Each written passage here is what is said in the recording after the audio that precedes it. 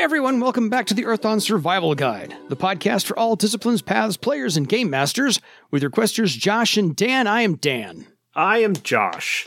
And on today's podcast, we will be discussing all things quizzical and partially trollical. And I couldn't think of a better word, so I'm sorry about that in advance. It's okay.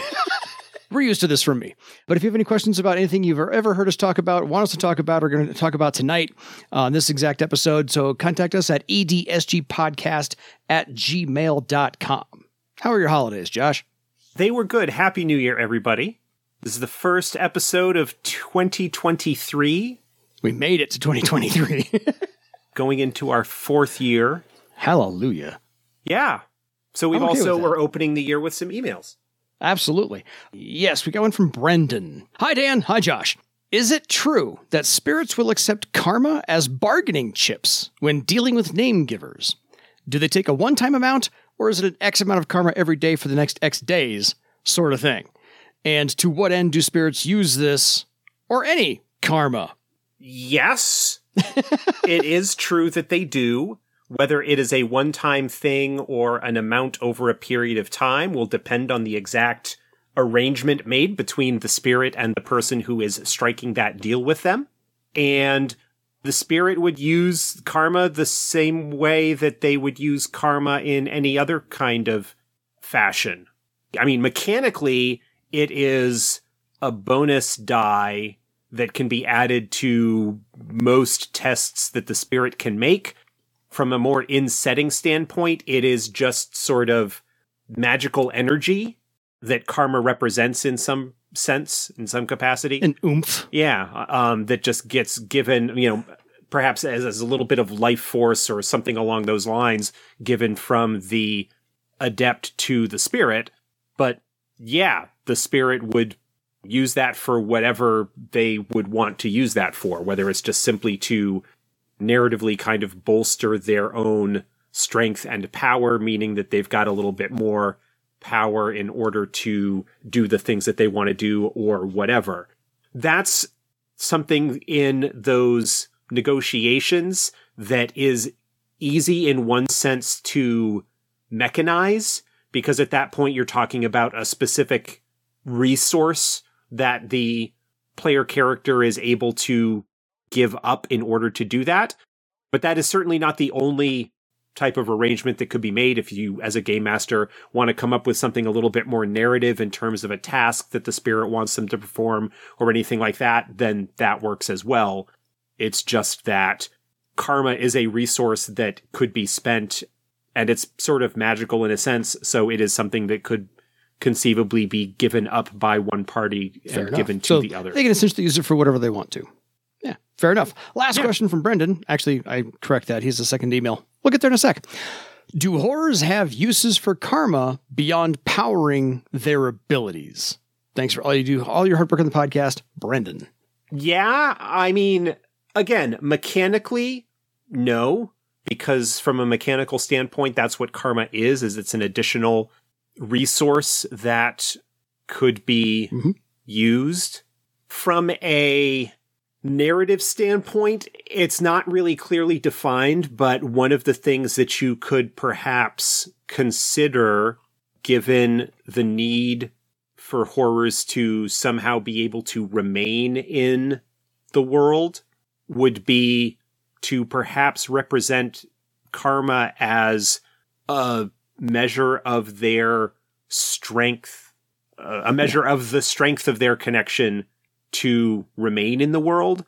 Again, that is not a simple thing as saying, oh, once they're all out of karma, they get sent back to whatever nether realm spawned them.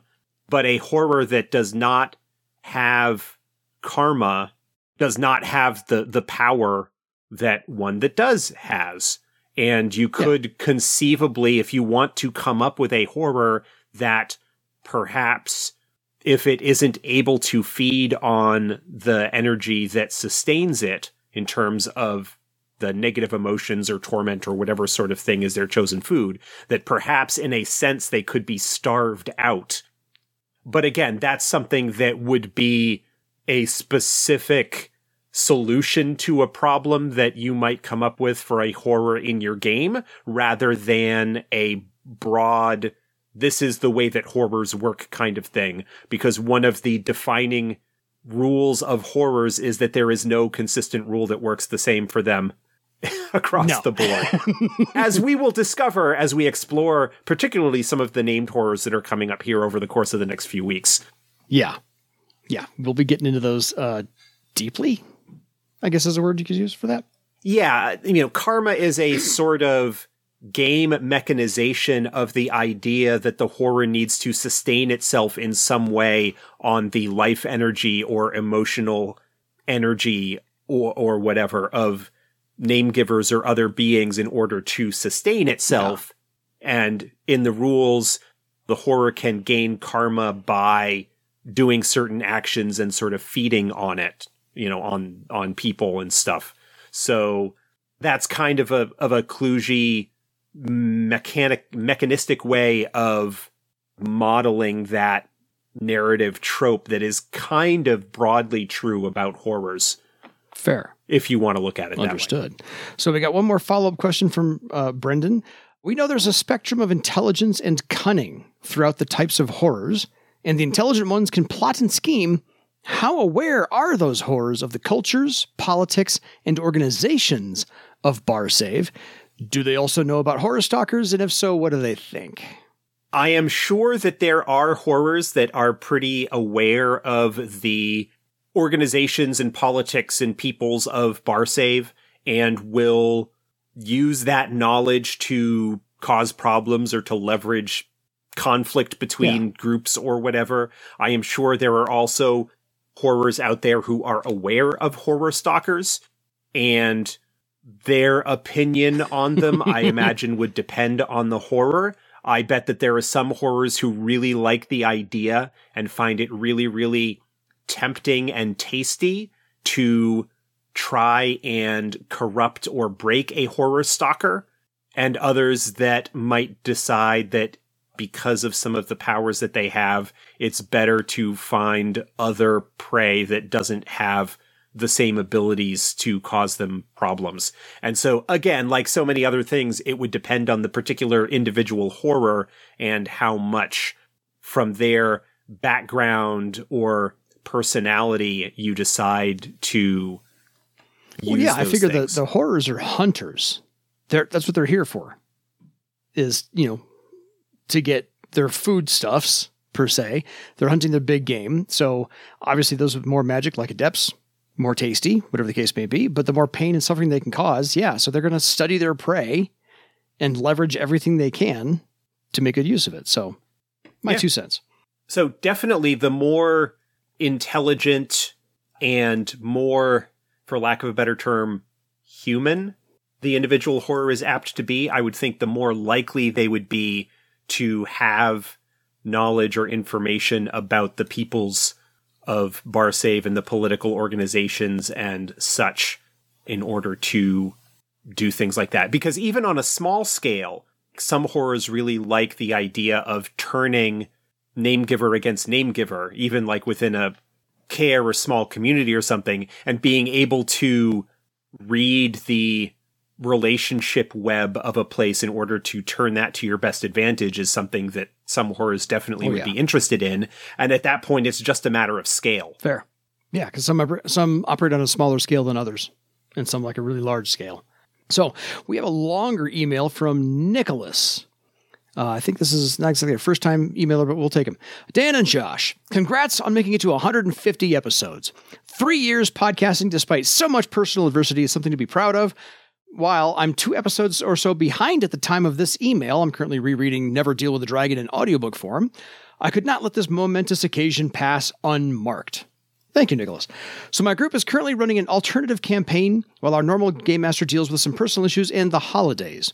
As such, we are running a Tiskrang Riverboat-based game. For this game, I decided I'd do something different. Normally, I play some flavor of magic user, with a preference for necromancers. Thank you, EverQuest. However, after the last Fredonia Con and playing in one of Josh's games as a dwarf warrior, and having a blast while doing it, I've been trying to play different things. I also didn't want to play a cliche, so Swordmaster was right out. Yes, I know, I'm Tiskranging wrong. While I did eventually settle on River Raider, Sky Raider variant from Morgan's blog, I did briefly consider Cavalryman. However, their lack of a racial mount was disappointing. How was this allowed to happen? T'Skrang are, as Josh says, great! This clear bias, if not outright discrimination, against T'Skrang cannot be allowed to stand. Windlings, orcs, humans, dwarves get racial mounts. Some even get several options. T'Skrang needed an amphibious mount option. Speaking of FredoniaCon, is it happening in 2023? If so, I have one small request. Please don't hold it the weekend after Valentine's Day. The girlfriend and I are going to adventure away. A bed and breakfast that you get to play D&D all weekend. For that weekend, and I would hate to miss FredoniaCon. I and one of my fellow players were recently alarmed to hear that Josh is not playing in any Earthdawn games. What happened to Legends of Barsave and the Redeemers of Sinnoh? I mean, it sure looks like it pod fading, but the story isn't complete. We must know how it ends. Even if it's in all your deaths at the hands, tentacles of a horror. Has more episodes, please? Okay. There's a lot going on there. So we'll start off there.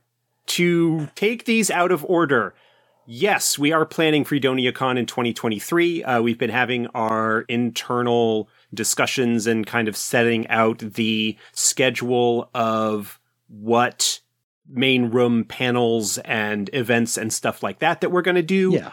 And then those of us who are going to be running games to try and fit games around that schedule.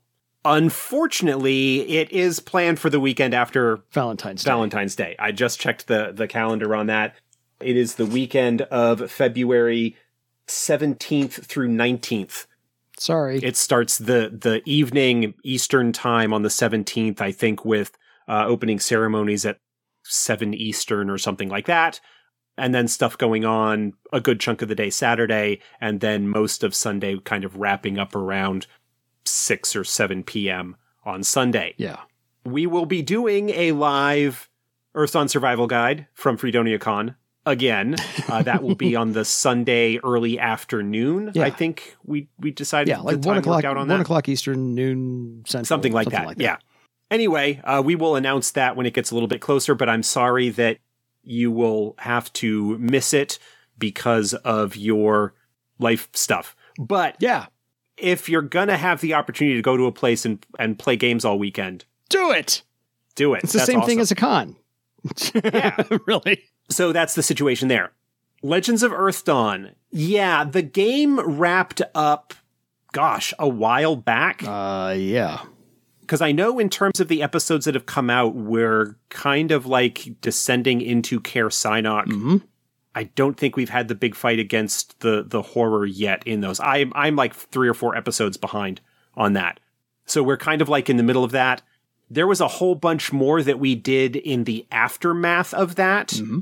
But yeah, we kind of finished up another big story arc. And then at that point, we had been playing for like 3 years or 3.5 years. We'd been playing for a while. Yeah. And it was just to the point where things just kind of like, yeah, this is a good place to stop. We'll kind of wrap up there and maybe do something in the future. As far as actually releasing episodes, that is all up to Cliff and his time and desire to release those. Mm-hmm. I don't know whether what he's going to end up doing if he gets back to that is to just release up to the end of the Sinnoh arc so that we get that with a conclusion of that, because that was kind of the big overarching story that went through there, or whether he's going to do more from there. But it was a lot of fun. But as a lot of games do after quite a lot of time, just kind of life and other things came along.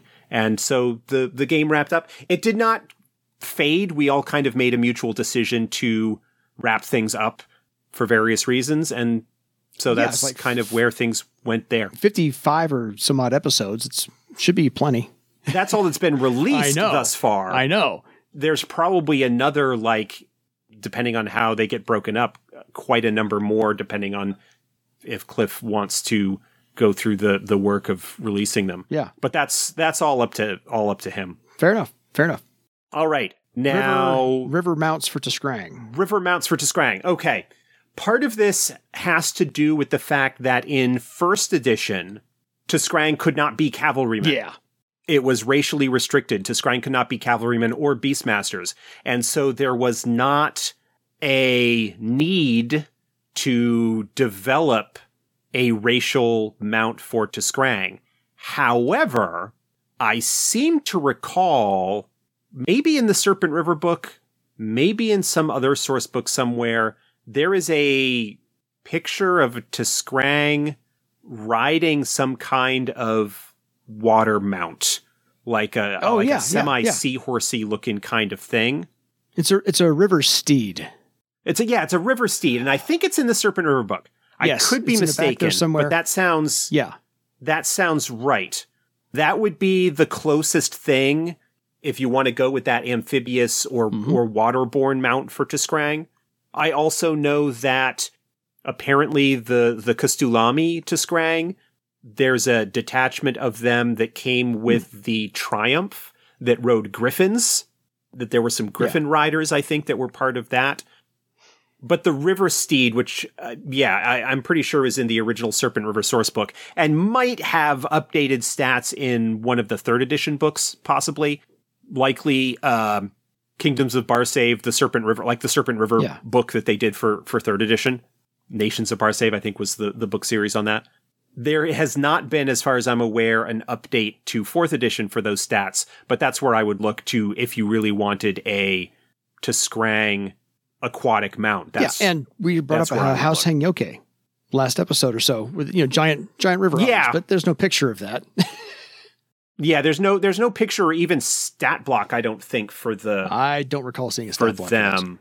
No. But yeah, if there is, then that is another possibility as well, although that is one that is, at least narratively speaking, would probably be restricted just to House Hangyoke. Yeah. No, I know the River Steed because I play a 7th Circle T'Skrang Scout, and I got Spirit Mount. So instead of making it look like a horse, I chose the River Steed because you can make it look like whatever animal you want to be riding. It's mostly a horse, but no, I'm a T'Skrang. So I chose the River Steed on purpose. And so I knew that one quite well. But yes, I agree with you. There needs to be more T'Skrang river mounts or aquatic mounts. Page 122 of the 1st edition Serpent River book is the River Steeds. It resembles a large sea snake with fins. House Ishkarat are said to breed the creatures and train them to swim along the water's surface and respond to bridle and bit. Yeah. Some tales even claim that a member of the Denarastus clan has formed an entire regiment of river cavalry composed of riders on river steeds.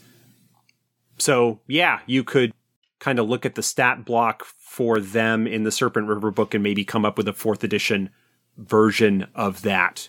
It's certainly, from looking at the stat block in 1st edition real quick, would be suitable even for a starter mount. Again, with the problem that it is purely aquatic. Yeah. If you're running a riverboat-based game or a river game, then that's probably not a huge problem. But obviously, for any game that's going to be wandering away from the river could cause issues. Yeah, slightly more inland might be a problem. Nicholas has more. A couple of episodes ago, Josh made a comment that you didn't want players to have the golf bag of magic swords. Never mind, they can only use 2 at a time. 3 if you're T'Skrang.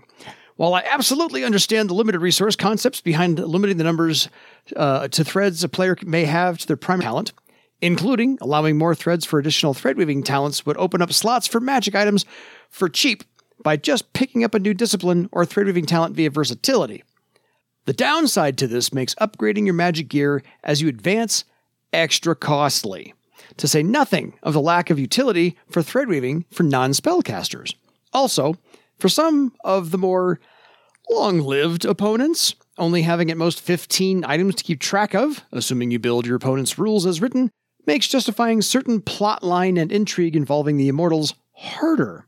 I mean, what's the likelihood Alakia misplaces her magic mirror of vanity? Spoilers, Alakia is the basis for all wicked stepmothers and evil queens in folklore. However, if she had to keep the track of 30 or 60 or more thread, either intentionally bound to her pattern or spontaneously created over the centuries, I'm sure misplacing 1 or 2 could be the basis of all sorts of adventures. In Earth Dawn, 1879, or even Shadowrun. Of all the talents, threadweaving probably needs the most tender loving care. Even for spellcasters, perhaps a rule that allows for more than 15 threads, but you must max out your first threadweaving talent before you can gain the benefit of a second, and then a third, and then a 4th in the fullness of time. I don't know. Perhaps with diminishing returns? Possibly. First, thread weaving talent 1 rank equals 1 thread slot. Second, talent 2 ranks equals 1 thread slot after maxing the first talent. This is getting complicated. Yeah. Okay. Let me say that I understand what you are saying. A lot of this desire comes from, oh, I picked up a second discipline that has thread weaving, but it's not a magician. What is the point of having this talent if I can't use it to weave threads to items? I understand that desire to not have useless, quote unquote, talents or to have, legend point sinks for something that you're not getting any use out of. It is a similar kind of desire that drove some other design choices for 4th edition. I completely understand that, and I recognize that, and I hear you. My question is, how many games are out there really that are running into so many thread items that people want to weave threads to, they are running out of ranks on their thread weaving talent? Yeah, because how much stuff are you finding? That's my first thing, is like, how many magic items, how many thread items do you actually have? Now, understandably, 5 of those slots can very easily be taken up with a group true pattern, because that can give you up to 5 threads. Completely understand that. And I think part of it is that what may happen a lot, and this may not be the case with this individual, but just broadly speaking, kind of thinking at it from what you actually encounter in the wild of gameplay kind of thing, is that somebody will get up to 6th or 7th or 8th or 9th circle, right? Get into those higher journeyman, maybe lower warden circles, and have their thread weaving at rank 7 or 8 or 9 or whatever, and have those all filled up by 5 group pattern threads and, 3 or 4 magic items, thread items that they might have, and then picks up a second discipline and is advancing their second discipline because from a sense of progression standpoint, and this is something that has been an issue with Earthdawn since the beginning, the speed of progression that you get, or the feeling of progression that you get once you're into those higher circles, picking up a second discipline or a third discipline where you can advance a bunch of talents, multiple ranks, for the same amount of legend points that it costs you to raise just 1 or 2 talents in your primary discipline. There is definitely a sense of, I'm feeling the progression that I had back in my early days, but I'm not getting any more out of my primary. And so I'm putting all these points into this other stuff, but one of these is a talent that I'm not using. Why is there this restriction? I recognize that. Nothing's ever perfect. At that point, it's like, well, my primary discipline, I've got, I'm a circle 8. I'm at the top of the journeyman tier. I've got a rank 8 thread weaving. So I've got 3 thread items and 5 group pattern threads. So that's all maxed out. For the amount of legend points that I could increase my thread weaving to rank 9, I could increase the thread weaving in my second discipline up to rank 5 or 6 and suddenly have 5 or 6 slots to weave additional items to. Yeah, okay. Like, again, I understand that incredible investment of legend points that would be needed if everything has to go off of your primary discipline. I don't have an easy answer for that. I don't really think that the 15 ranks is a huge limitation. Again, how many thread items are you actually going to be having in your game? I am much more likely to kind of hear people complain that, oh, I wove to a novice thread item when I started out my career, and that's great, but now I'm circle 8, and that 4 rank thread item isn't really doing me much good anymore because it's limited to whatever. Completely unofficial. A couple of things that you might want to do if you are finding in your group that this is really a problem. Maybe keep the 15 limit and just have it be divided amongst the two. But I would say that you would need to keep track of which thread weaving talent the item is bound to and make the tests with that appropriate talent. I mean, that feels a little bit more finicky. But again, I'm running into the situation of like, I mean, and this may be just a difference from where I'm coming from in terms of items and the way that somebody else is. are there really that many items that you're going to come across that you're going to want to bond to? Don't know. Maybe. Okay, I guess so. And also, like, the narrative thing with regards to Alakia or other major powerful creatures that are otherwise limited. Look, when it comes to things like that, if you want to talk about great dragons or immortal elves or whatever, they can break the rules. That's what they're there for. Even setting aside the thread item limit that we kind of have in place here in 4th edition, pattern items themselves were pretty limited. You could have like 5 minors and 3 majors and 1 core or something like that, I think was the breakdown. It doesn't matter how powerful or significant the individual is. There were still limits that were in place in terms of how many of those things could exist. So you're not gonna see us come up with any kind of official support, I don't think, for getting around those limits that we have in place. But if you at your own table want to do otherwise because of the way that your game is running and it will make more fun for everybody at the table, go ahead and do that. We're certainly not going to tell you that you're playing it wrong. It's just not something that we're likely to put out any kind of official support or rules to do it.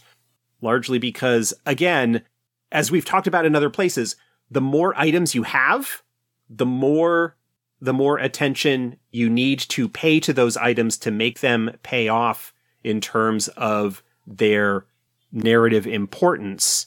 And if you're not doing that, it runs the risk, not that that's necessarily the case or that it's not something that you might want to do at your table, of cheapening the value of thread items and the amount of work that should go into them when it comes to in-setting characters increasing their power with these legendary items.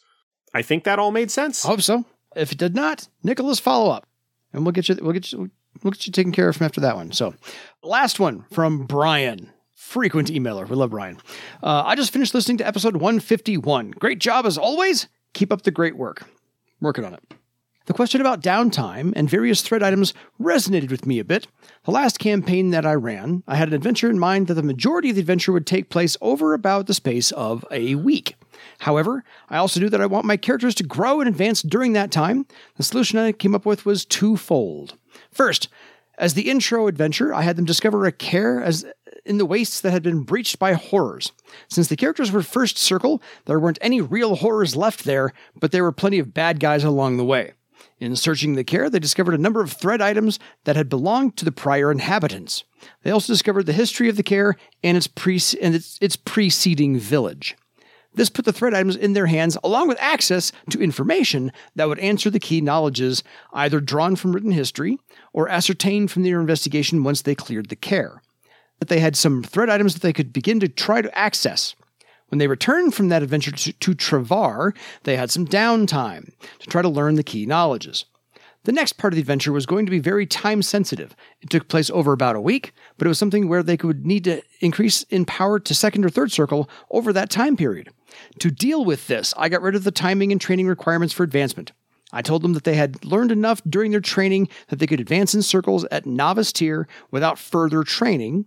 This hand-waving allowed them to hit 2nd and 3rd circles during the adventure during the time I had set for the adventure, but also did not open the floodgates. They know to advance to 5th circle, journeyman tier, they would need to find a trainer and go back to advancement as written. When we paused, almost everyone was at 4th circle and they were all headed to Thrall.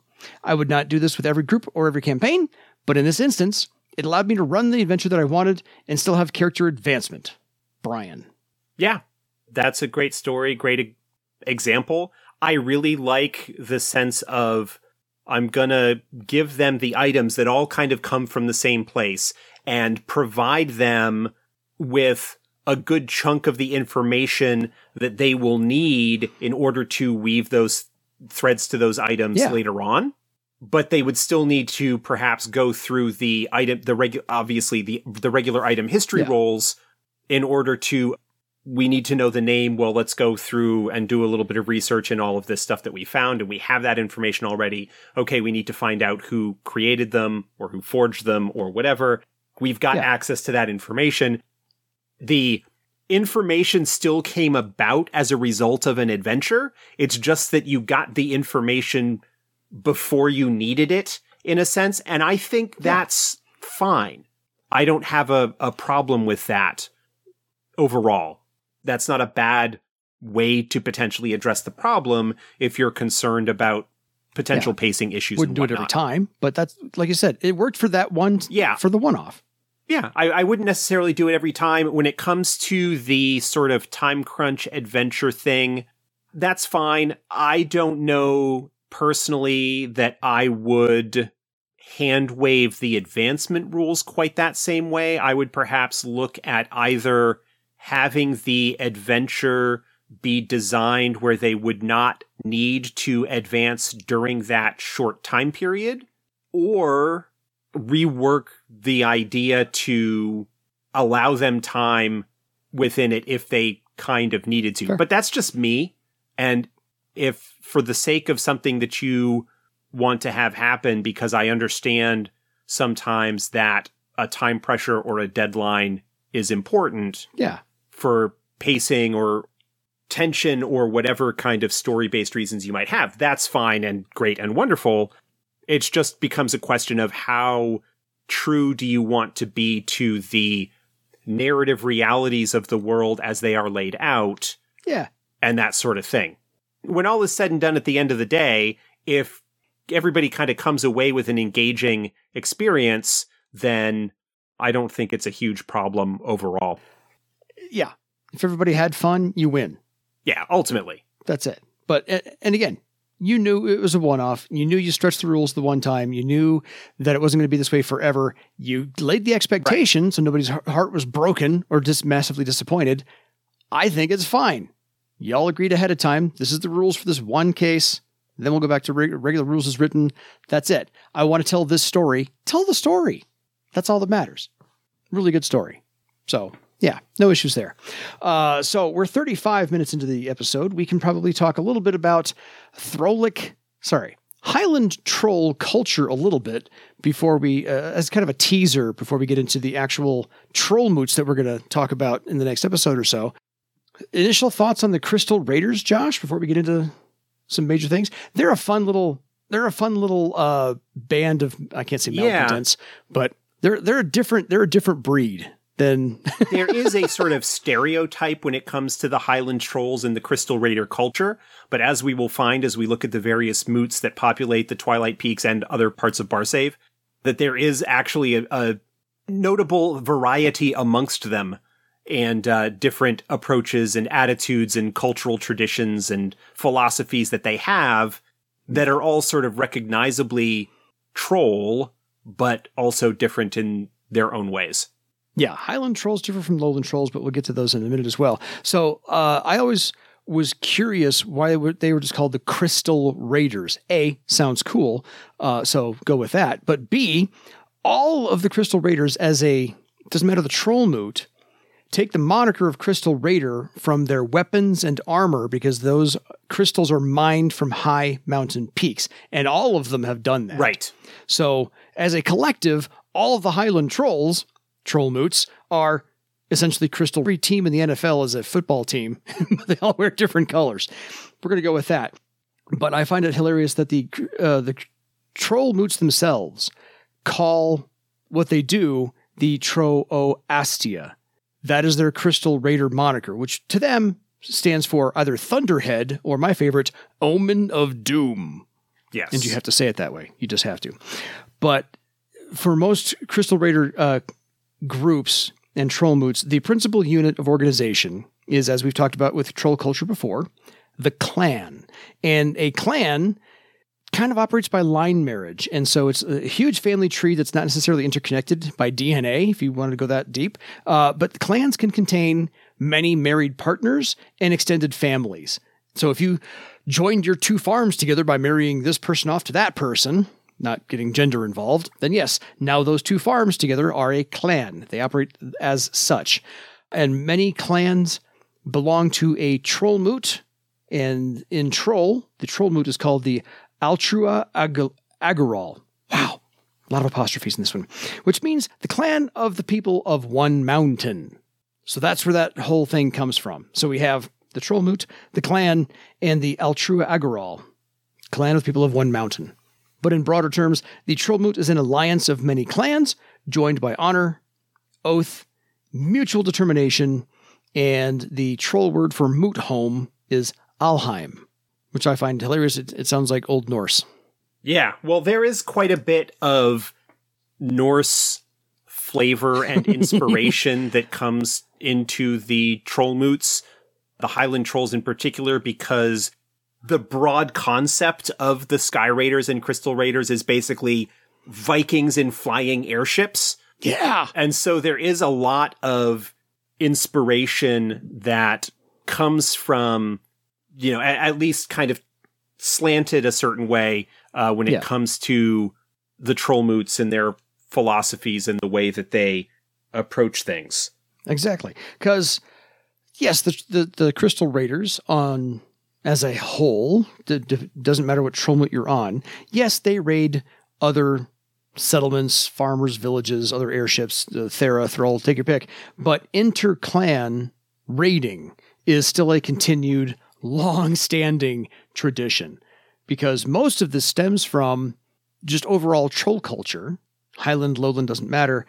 If you are strong enough to keep what you have, then you deserve to keep it. And the trolls test that every single time they raid someone.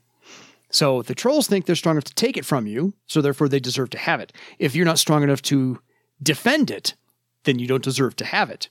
And so this is, I can't say toxic masculinity, but that's the view that the trolls en masse, Highland, Lowland, Trollmoots, have, is if you are strong enough, you deserve it. Yeah. Either physically strong enough, mentally strong enough, or if you've prepared your defenses strong enough, take your pick. And a lot of that comes from the harshness of the Twilight Peaks, which is where that culture originally derives from. It is a very harsh, unforgiving, difficult to survive environment. And so the folk that grow up there and their culture develops there is shaped by the environment. It's a hard Scrabble existence. Yeah, the fact that in order to survive in the first place, you need to be strong and you need to be able to wrest what you need to survive from this difficult environment. The various moots come into conflict because of their need for resources and raiding to take those resources from each other. There's a very specific type of cultural milieu that will develop around that and the philosophy that kind of grows out of that. And so then that culture, which develops around this idea of strength, and in order to survive, you need to take what you need, and therefore the strongest, the ones who can take what they need, deserve that. And that ties into the legends of the gift from Jasperi and various other things when it comes to Highland Troll culture, that they believe that they were blessed by being given this harsh environment to live in because it has made them strong in a lot of ways that sort of the myths explain why things are the way that they are or provide justifications or reasons for certain cultural traditions to exist. Yeah. And then when that culture comes into conflict with another culture, lowland culture, whether that's trolls or others, that do not have their existence defined by the same type of struggle, it's still difficult for subsistence farmers in the lowlands to survive and to be able to eke out their existence. But there's a different kind of thing that comes out of that. And so, you know, you end up with this kind of cultural clash of priorities and philosophies that date back centuries in terms of cultural traditions and that sort of thing. So it's really kind of cool. Yeah. And real in a sense. Agreed. You can find a lot of examples historically for this type of culture with that hard Scrabble existence that needs to, A, take care of themselves, but when they don't have enough, go get it from somebody else so that they can keep on living. Now, they don't take more than they need. The trolls do have... So all of this has been long-standing with the trolls since before the Scourge. Yeah. Then there was the Scourge, and they're still doing it. So there's still the interclan raiding. There's still all this tradition going on with how they live their lives. Yeah, I mean, it dates back to before the Orichalcum Wars, if we want to talk about how far back this goes in terms of a cultural tradition amongst the Highland Trolls. Yeah. And then the Orichalcum Wars, I was just going to get to that, offered enough spoils with all the airships flying around to draw all of the trolls out to attack non-Crystal Raider airships. And so they said, oh, we can hit everybody else? Let's do that, because there's a lot of spoils we can have now. And just a matter of proving themselves and throwing themselves into conflict and battle to continue to demonstrate their superior strength and way of life. Yeah. And then, of course, the amount that they were doing that drew the attention of the Therans, who then went and blew the snot out of them and said, okay, enough of this. We're going to take control. Raiding other people, that's fine. Don't mess with our stuff. Yeah. I just don't want to see a whole airship full of trolls. I mean, for Pete's sake, one of my favorite pieces of art ever is the Crystal Raiders source book. Matt Wilson's cover is still one of the best things ever. I'm glad I have it in a 2x3 poster. It's lest everybody think that the Highland Trolls are just thieves, because they're not. No. They have an honor code about it because, again, they have rules. If you're strong enough to keep what you got, good for you. Then you deserve to keep it. But there are certain things. They have a little one-word phrase, Ka'alabor. Honor is the brother of life. So honor is the brother of life. If you do not have any honor at all, the trolls just call you Kava. Mud. Which means mud. Which means you are worthless. Not anything at all. Now, we've talked before in the Trolls section many episodes ago, like 100 episodes ago, that there are 3 levels of honor for trolls. So again, they have rules to their raiding. There is the personal honor, your Kator.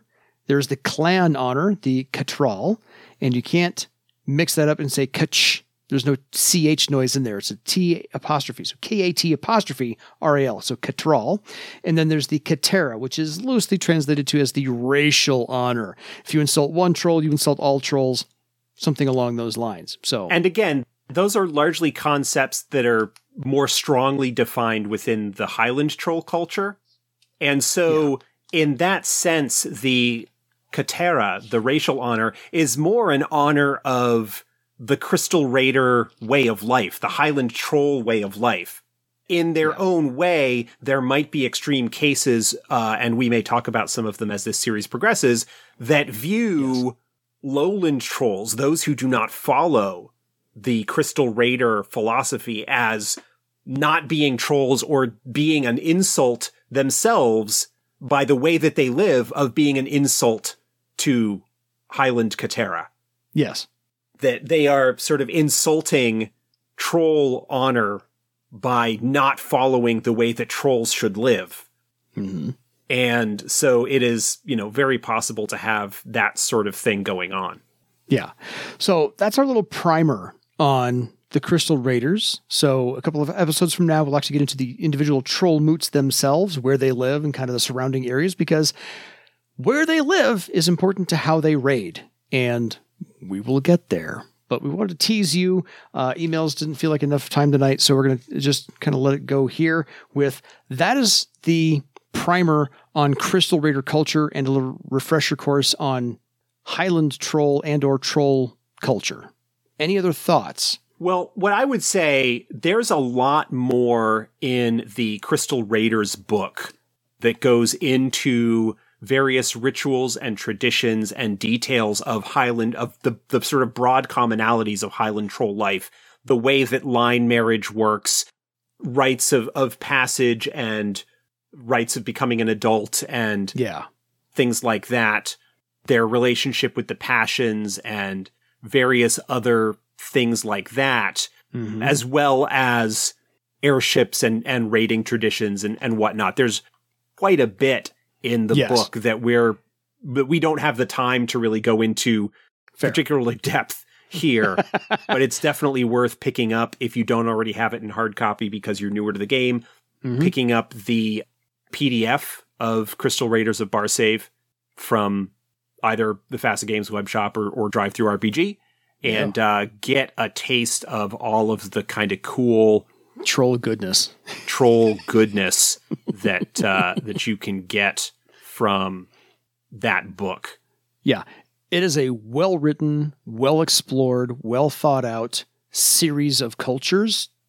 A, trolls as a whole. B, clans secondary or Trollmoot secondarily. Then Highland and Lowland as well. So there's layer upon layer and what's the word I'm looking for? Nuance to each one to really make them stand out, which I hope you stick around for the following episodes because we're going to get there.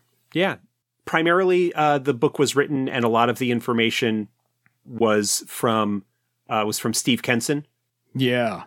Who did some writing for Earthdawn, but is perhaps a lot better known for a lot of the work that he did for Shadowrun back in the FASA days, and is, of course, still in the industry today, works primarily with Green Ronin, and has a long list of credits to his name, and he's a great guy. Absolutely. So wonderful stuff. So if you have any questions for us about something we did not cover with Trolls or you want to know more about with Trolls, drop us a line at edsgpodcast@gmail.com. And until next time, go practice raiding a village for your legend. Good night, everybody.